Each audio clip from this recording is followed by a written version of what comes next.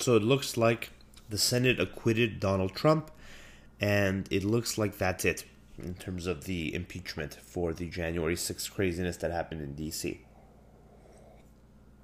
Here are a few of my thoughts on this. So, I think it makes sense what the Republican Party is kind of thinking, what the senior rational leadership like Mitch McConnell from the Republican Party is thinking. You want to, at this stage in our country, you don't want to open up new approaches and new rules and new ways of doing things. So, basically, you don't want to have new precedents. We've had too many already under Trump. We've had too many fucked up things already. It's time to stop that. And we don't want to be impeaching and convicting presidents that are no longer presidents. So he's the former president. Let's not open it up. I like the idea of not opening up another can of worms. Let's just keep that can of worms closed. What can am I talking about? The can of worms that says that we can now impeach people that are no longer in office as president. So you're no longer fucking president, but we can still impeach you.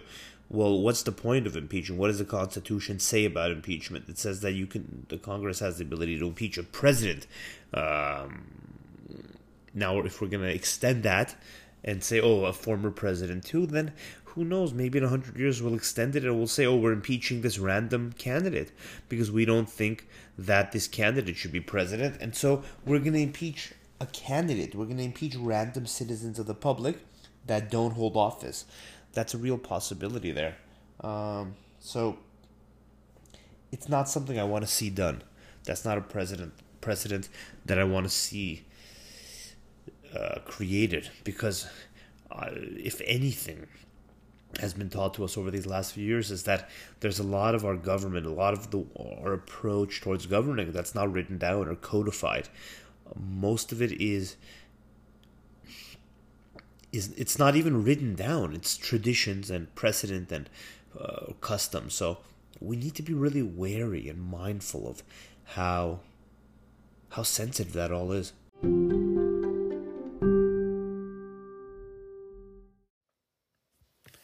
If you like this podcast, please share it with any of your friends and family that you think may be interested. Share it on Facebook, share it on Twitter, share it however you like.